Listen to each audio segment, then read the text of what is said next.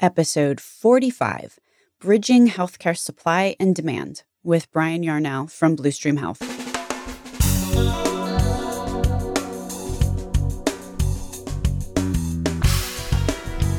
American healthcare entrepreneurs and executives you want to know. Talking. Relentlessly seeking value. Today I'm speaking with Brian Yarnell from Bluestream Health. Brian recently sold his first healthcare venture, and now he has moved on to a new one that is called Bluestream Health. The idea behind this new enterprise is to bridge supply with demand. In other words, on one side of the healthcare equation, you've got a home healthcare worker, for example, who is in need of a translator.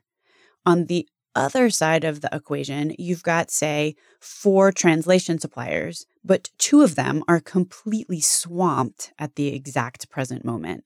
So what Bluestream Health does is it enables when that home health worker presses the button that says, "Get me a translator now," that request goes into the Bluestream Health hub, which processes it and routes it to one of the 2 available translation houses. What the system also does is gives live time information to the home healthcare worker about what their exact options are. For example, it might say you've got a 1-minute wait time to get an audio call, but there's a 10-minute wait for a video call. All that information becomes transparent to the person in need of the service at that exact moment. We also get into a sidebar about where Brian talks about what it takes to build a company that is ripe for acquisition, or maybe built to sell, in the immortal words of John Warrillow. My name is Stacey Richter, and this podcast is sponsored by Franklin HealthCom. Welcome to Relentless Health Value, Brian. Thank you. Thanks for having me. You've had an exciting few months. You sold your original company, Starling, and you've moved on. That's right. So I guess you could say it was an exciting few years, but the last few months have been the most exciting. We built up Starling kind of from the ground up, and within a course of about 36 months, went from idea to inception to having about half a dozen customers and eventually selling it to Hillrom. I know that is many healthcare tech entrepreneurs' dreams to follow in your footsteps. What was it about Starling or what you built there that made it so attractive to a buyer? It's really 2 things. On the one side, I would say solving a real business problem. A lot of people have this idea of something they want to do better or a really great way to execute, and you've really got to get at the basic blocking and tackling of running a business. So looking at how you can actually reduce costs systematically in healthcare is important. So we built a solution that kind of hits on both sides of the fence. Starling was a product that helps patients communicate, so it very much is that touchy-feely, making healthcare better side. But then also I drew on some expertise that I have in terms of BI and operational efficiency across multiple industries to make sure that we are taking those patient requests and trying to resolve them in the most efficient way possible. So number one is really having that solid business case. The other thing that makes a company like Starling attractive is building the technology from day one as though this is going to be a big business. A company like Hillrom gets under the covers and looks at the technology really as a strategic acquisition if that's technology that can be leveraged from day one in a big enterprise like that. That would be your advice to either entrepreneurs or entrepreneurs currently in the process of building their dream, if you want to put it that way.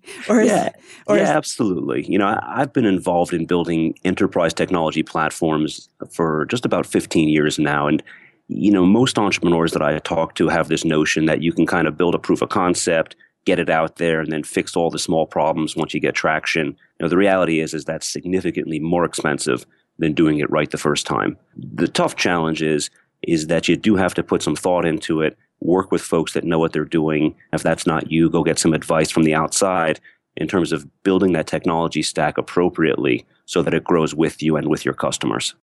Very interesting. So the lean startup philosophy is that MVP, minimum viable product. You're sort of not recommending that? I do recommend it, but you've got to have a staged approach, right? So, for instance, the product that we're building today, our new venture, the number one thing that we do in terms of a minimal viable product is see, can we use this in one or two or three customers and get to that business case? But if you're selling it to healthcare, part of that minimum viable product is having security, scalability, things that when you're building enterprise technology, you tend to take for granted. But if all you're doing is building mock-ups or demos, things like that, what's going to happen when you try to deploy is that the IT department or people that understand what they're looking at within the hospital are going to shut the door on you. You've got to spend the time beforehand actually building the technology platform before you get to some of the fun stuff. Sound advice from somebody who obviously knows. Let's follow your trajectory here, my friend. So you've sold Starling, and now you are part of Bluestream Health. That is correct. I co-founded Bluestream Health with a business partner of mine who's actually involved in a number of healthcare businesses. And most of the businesses he works in are focused on things like delivery of education and patient engagement across the healthcare continuum. Recently, he acquired a business called DT Interpreting, which is kind of an old school interpreting company that focuses on delivering remote sign language interpretation in hospitals. And we had looked at this asset and said, is there a way that we can take this existing footprint, this existing value that they deliver, and build something that's much more interesting going forward? And that's where we came up with the idea of Bluestream. Bluestream, as we envisioned it, is a platform that delivers not just things like sign language interpretation or even foreign language interpretation, but all sorts of expertise very fluidly right at the point of care. To give you a real example, if somebody needs foreign language interpretation in a hospital bed today, it's kind of out of the context of care delivery. Somebody wheels in a cart or has a phone that connects back to an interpreter. And what we'd really like to see is that the nurse or the care provider, while they're delivering that expertise, bringing somebody through discharge instructions or education, can right in step with those deliveries, bring up an interface that connects the remote expert to the patient. For foreign language, it's pretty straightforward. As you start getting out of the hospital, to us, it's a little bit more interesting because now you're getting into other expertises like nursing. For instance, if somebody's doing a home care visit. All right, let's bring this down a little bit, maybe to a more concrete level. There was this older company that had interpreters. So they were running around old school, just doing interpreting or sign language interpretation like you'd probably imagine it being done in 1980. Is that correct? That is correct. So that company is about 15 years old. And when I say they're old school, it's primarily the technology platform. 15 years ago, state of the art wasn't all that sophisticated, right? So state of the art in interpreting or remote connectivity were things like conference calls, or they had a dedicated server that routed all these things through a switchboard. Being able to connect a foreign language or a sign language interpreter to a patient dynamically was very difficult. What we're doing is leveraging newer technology to be able to do that in a much more fluid way, almost like an online exchange where we identify the demand for these expertise and then act as a clearinghouse to connect them to the appropriate provider of that expertise. What you've done is you've got a base, and you've got a base of customers because this older company has customers already. Is that the case? That is the case. And anytime you build a technology platform, the biggest challenge that you'll face as an entrepreneur is getting to critical mass, the right number of customers connected to the right number of providers for that resource. So by using this customer base of 200 plus customers that the existing enterprise had, now we've solved that problem of critical mass.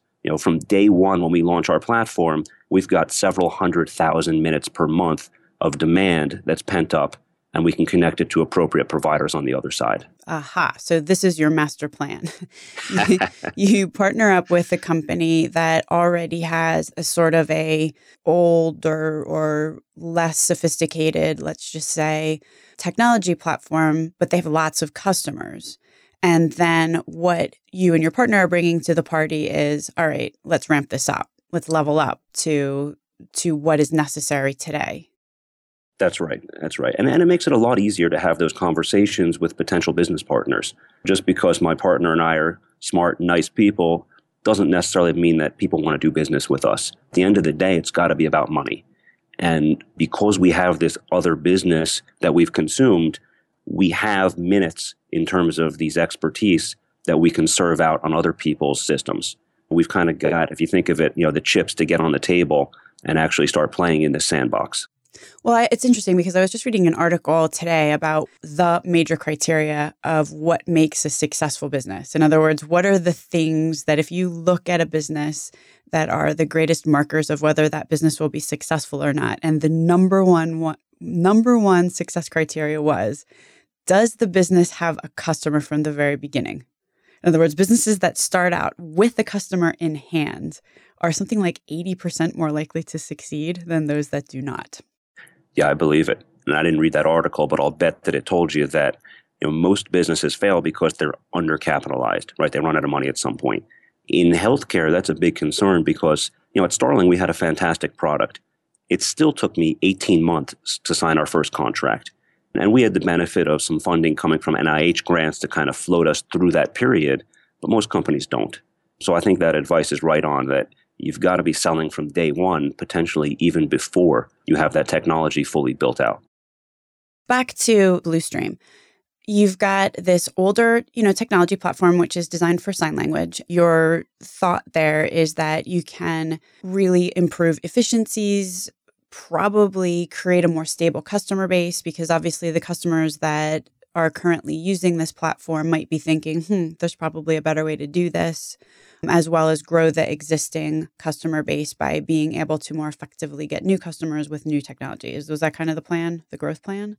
That I would say is our minimum viable product, to go back to a term that you threw out earlier.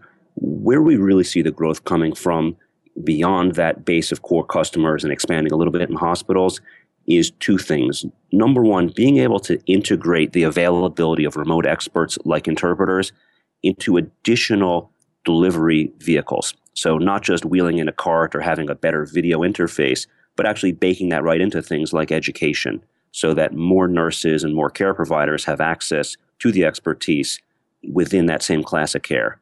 And then for us, the biggest opportunity really is moving beyond the walls of the hospital.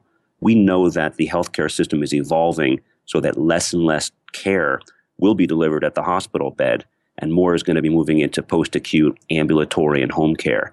And the traditional ways where experts like interpreters connect to folks in those classes of care really don't work in that context.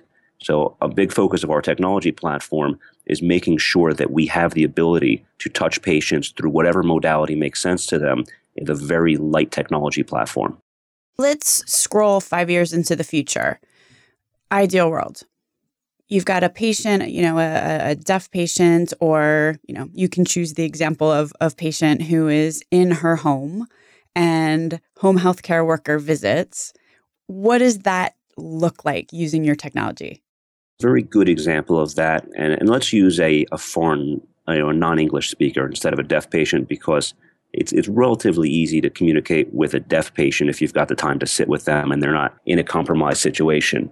Something that we see a lot, particularly in the New York area, is that you have to approve people for that episode of care in home care. And there's revenue tied to it. So if I'm a home care worker going into somebody's house to approve them for a 6-week episode of care, one of the things I need to do is walk through a checklist and help the patient respond to some questions that says, yes, I do need this home care. If the patient speaks Vietnamese, it's very difficult for that home care provider to have that interaction. So what we can do is two things to make that interaction go much more smoothly. Number one, which is kind of the simple answer, is we can give them a checklist, of course, right? So directly through an iPad or any web browser, we can build a checklist that says, here are the key questions you must answer. At some point, the care provider may need an expert from the outside. And if the patient speaks Vietnamese, that expert's going to be a foreign language interpreter. So I can deliver the questions in Vietnamese. When there's a question that the patient has that they don't have that understanding, I can now push a button directly from that questionnaire and instantly bring up a video interface that has a foreign language interpreter that speaks the patient's language. And if there's other things, if I need a physician referral or if I need a family member involved, from that same context of care delivery, I can reach out to those folks. So it's kind of a hybrid system where we're pulling different experts for different reasons into the same interface. And when you say interface, what does that look like exactly? It's really configurable. I mean, that's another one of the things that we're trying really hard to do is make sure that our front end is very extensible, meaning it could be extended into other interfaces or built out for custom interactions. So essentially, if you think about what we're delivering on the front end, it's a widget, so to speak, that will let you make a request for expertise. And when you make that request, we consume metadata or anything we know about you.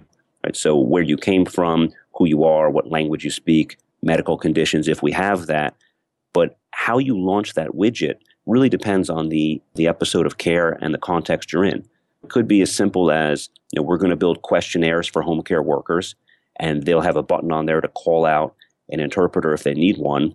Or it could be as complex as providing patients that are aging at home or in home care situations a full platform to do things like connect with the nurse triage center, order medication. Those are all relatively standard things on a portal. But what we're doing is enabling that portal to really connect back to either a first party or third party expert.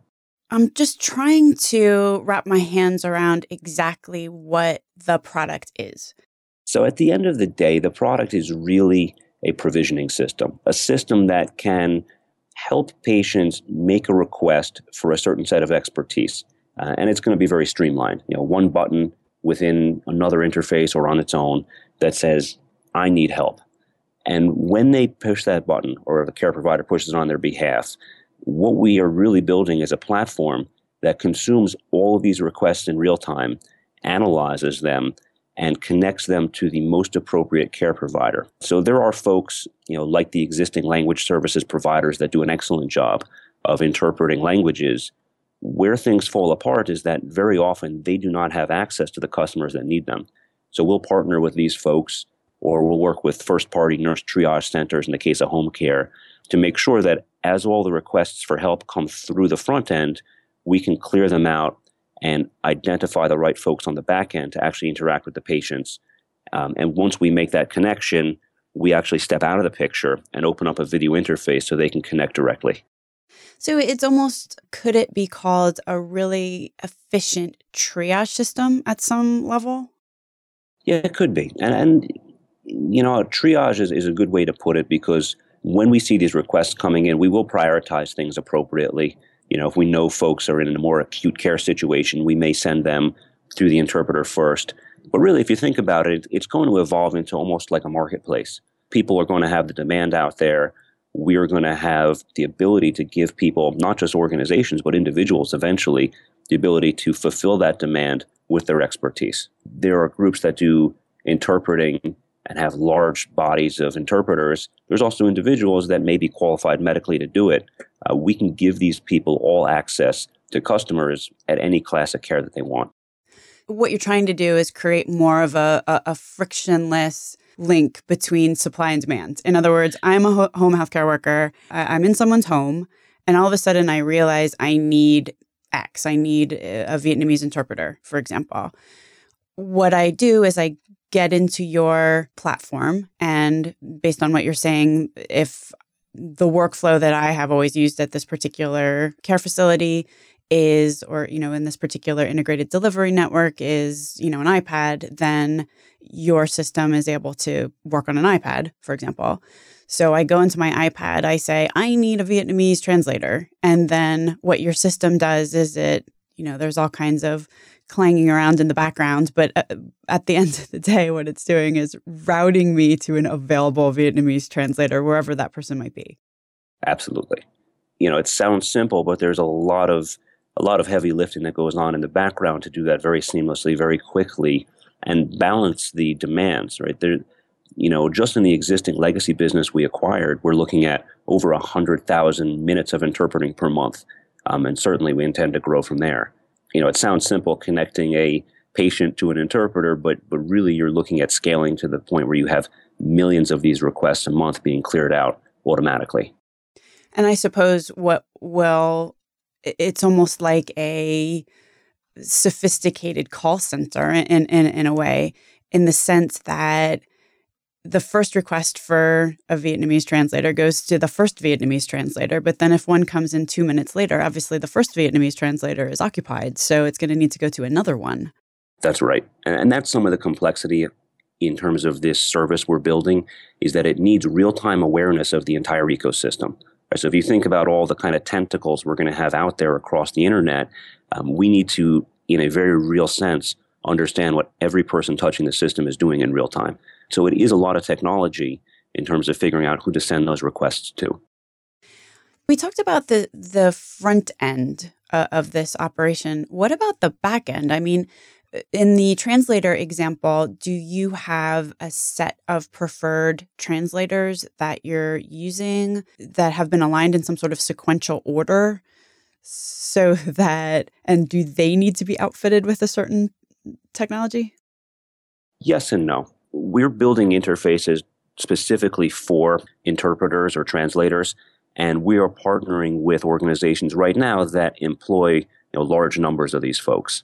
That said, there's also interpreting or other service organizations that have taken the step to enable their own systems to be driven by an API or a computer interface. So in those cases, we can actually integrate with them and leverage their existing system. My guess is that most people haven't gone that far down the road, and what we'll do is we'll offer them kind of a turnkey solution. If you told me that you've got 300 people that want to do Spanish language interpretation, I would give you a website. All these folks can log in, and we will start running that call center automatically. What's really interesting is when you start looking at the idea that we will have multiple call centers, right? So that your 300-person call center, one of these big language services provider, and then potentially most interestingly, organizations that have their own first-party call center. So, for instance, if you have a large group of patients that are in home care, you might have your own first-party nurse triage call center. Some of the complexity is the fact that we're not operating just one call center. We're interacting with other people's call centers, operating some of our own call centers, and then giving you the levers as a customer to pull to make sure that these calls are routed to your own call center wherever possible. Do you envision one of the values that you would bring to your customers is these, if you will, backup call centers? So in other words, say I'm an institution, I have a preferred translating vendor, but every so often that service is completely overwhelmed. They're swamped with calls and they just cannot handle anybody else. You need a safety valve. That would be something that Bluestream could provide. Oh, yeah, absolutely. And it'll be transparent to the user. So as an administrator at a customer, you'll give us parameters. You might say, hey, I'm happy to pay up to X number of dollars a minute to do interpreting, but all these requests should go to my own cheaper call center first. And as soon as there's overflow, then you start sending it out to third parties. So in a way, I'm not sure if this is part of your business model, but it almost sounds like some sort of group purchasing organization in some ways, that you've got a set of your own vendors, which could be tapped into, that could, supplement the contracted vendors that any particular institution is using. Which absolutely. What that enables you guys to do is to, similarly to a group purchasing organization, they have customers, and then they have customers coming from two directions. They have customers who need the services, but then their customers are also the suppliers that have those. What a group purchasing organization does is sort of sit in the middle and make those connections. That's right. And I wouldn't say that we aim to be a purchasing organization per se, more like a facilitator. If you think about it, what we're really doing is making kind of a democratized marketplace. We will let anybody who wants to get on the platform within reason on the platform, but the marketplace will decide whether the services they provide are appropriate at the right price. And frankly, we think it's going to be good for everybody. Even the incumbent providers are going to have access to a much broader client base than they had before. So you're not necessarily screening the suppliers that are sitting on the back end. That would be still up to the IDN. In other words, you would say, okay, we got 10 providers that provide the service that are already on our platform. They're already being used. Here's the contact numbers for each of them. You can decide which ones you want to, use or deploy. So what we wouldn't do is introduce them to a provider. Basically, we have a middle layer that automatically connects them to a provider. And a customer would have the option to set criteria in terms of which types of providers they connect to. So they can certainly specifically say, I only want this provider or these two providers. But more realistically, what's going to happen is they're going to say, I only want to be connected to providers that have documentation in place to say they're medically certified and deliver on a certain standard of care. And, there's not that many of them, right? There's a handful of language services providers in the country that do an excellent job of providing that service already. And if we're working with a hospital that says we only want to work with people that are willing to accept the liability and do a great job in terms of providing language services in a certified healthcare environment, well, then we know that it's only going to, X number of providers that are in the system. If somebody eventually uses this to teach high school French for some reason, we don't need that level of certification and oversight. What would happen then at ground level is that, back to the same example, I need a Vietnamese translator. I type in, I need a Vietnamese translator. Just so happens that the first level contracted Vietnamese translation service, they are totally booked up at this exact moment.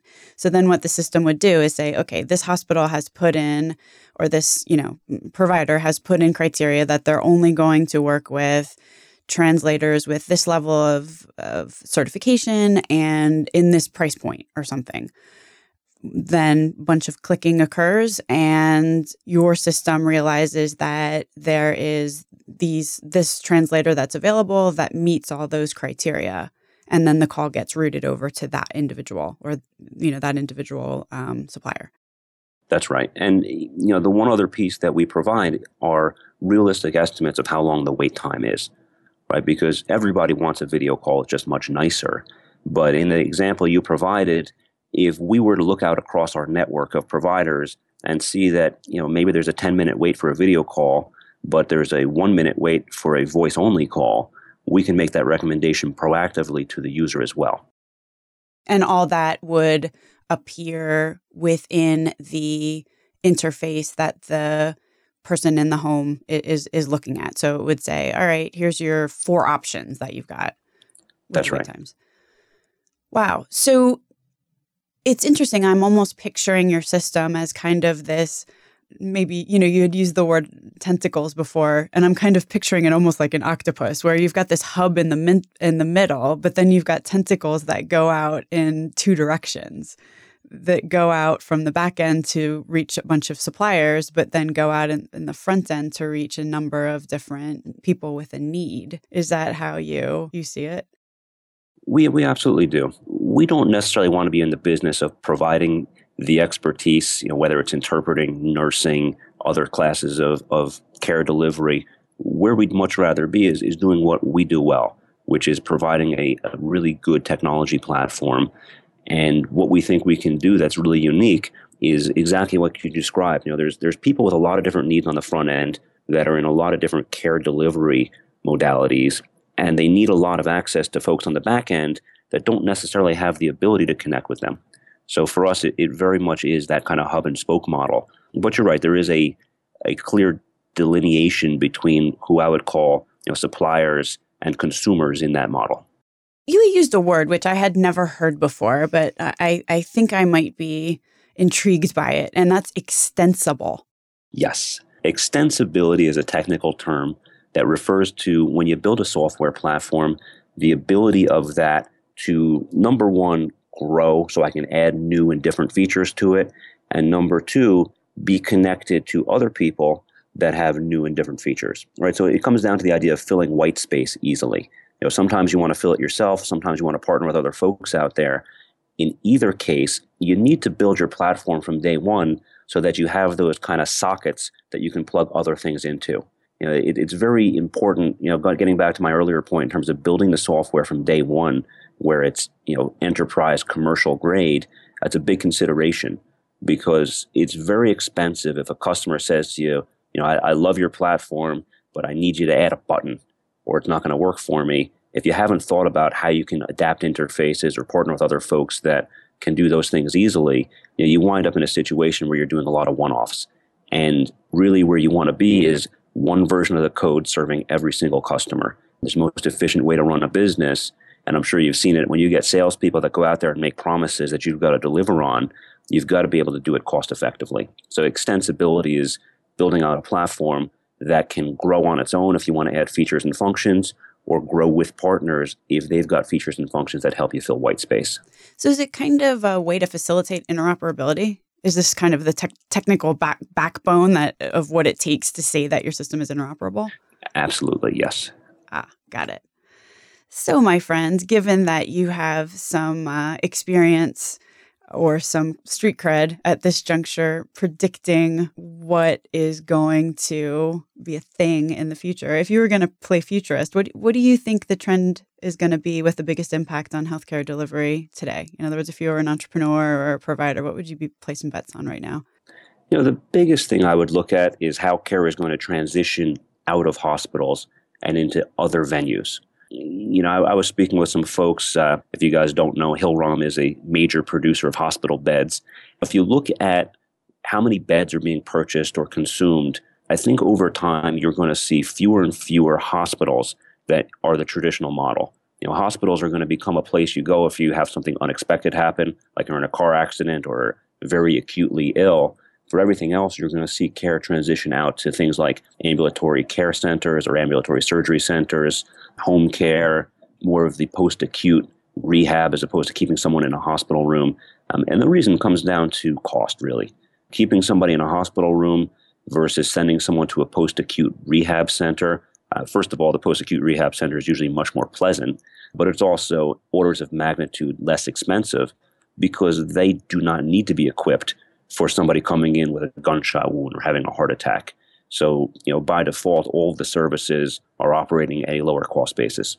If I were building a new technology company or a different new technology company, I would really be thinking about how can you facilitate that transition of care out of the hospital and into lower cost care delivery venues like the home or like the subacute space. Getting my notepad out, I'm jotting a note. If people are interested in learning more about Bluestream Health, where can they go for this info? Right now, or maybe by the time this goes live, we'll have the website up and running. But right now, we're in stealth mode a little bit. So the best bet would be to reach out to me directly. And my email address is byarnell @bluestreamhealth.com. That's BYARNELL @bluestreamhealth.com. Thank you so much for being on the program today, Ryan. Thank you. It was a pleasure. Links to everything discussed during the episode today can be found at relentlesshealthvalue.com. I'll tell you the other thing that you will find at relentlesshealthvalue.com, and that is a way to subscribe to the show. If you subscribe, the cool thing is that you don't have to remember to go to the website every week to download the new episode. It will automatically be sent to you in one of two ways. The first way is you can type in your email address there's a sidebar on the right-hand side of the website where you will find a place that you could type in your email address, and then you will get an email once a week with a link to download the episode. So that's one way to go. The second is also in that same right-hand sidebar on the Relentless Health Value website. You will find a large orange dot. If you click on that dot, then you'll get taken to a place where you can click on the subscribe button in iTunes.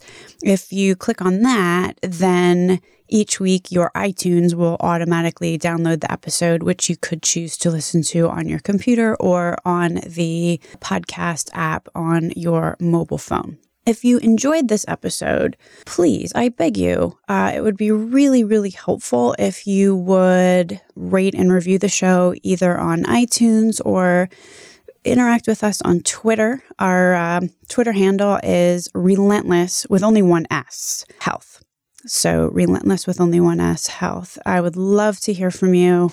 We would find it very inspiring over here at the Relentless Health Value podcast. I thank you so much for tuning in and so much for spending the time with us.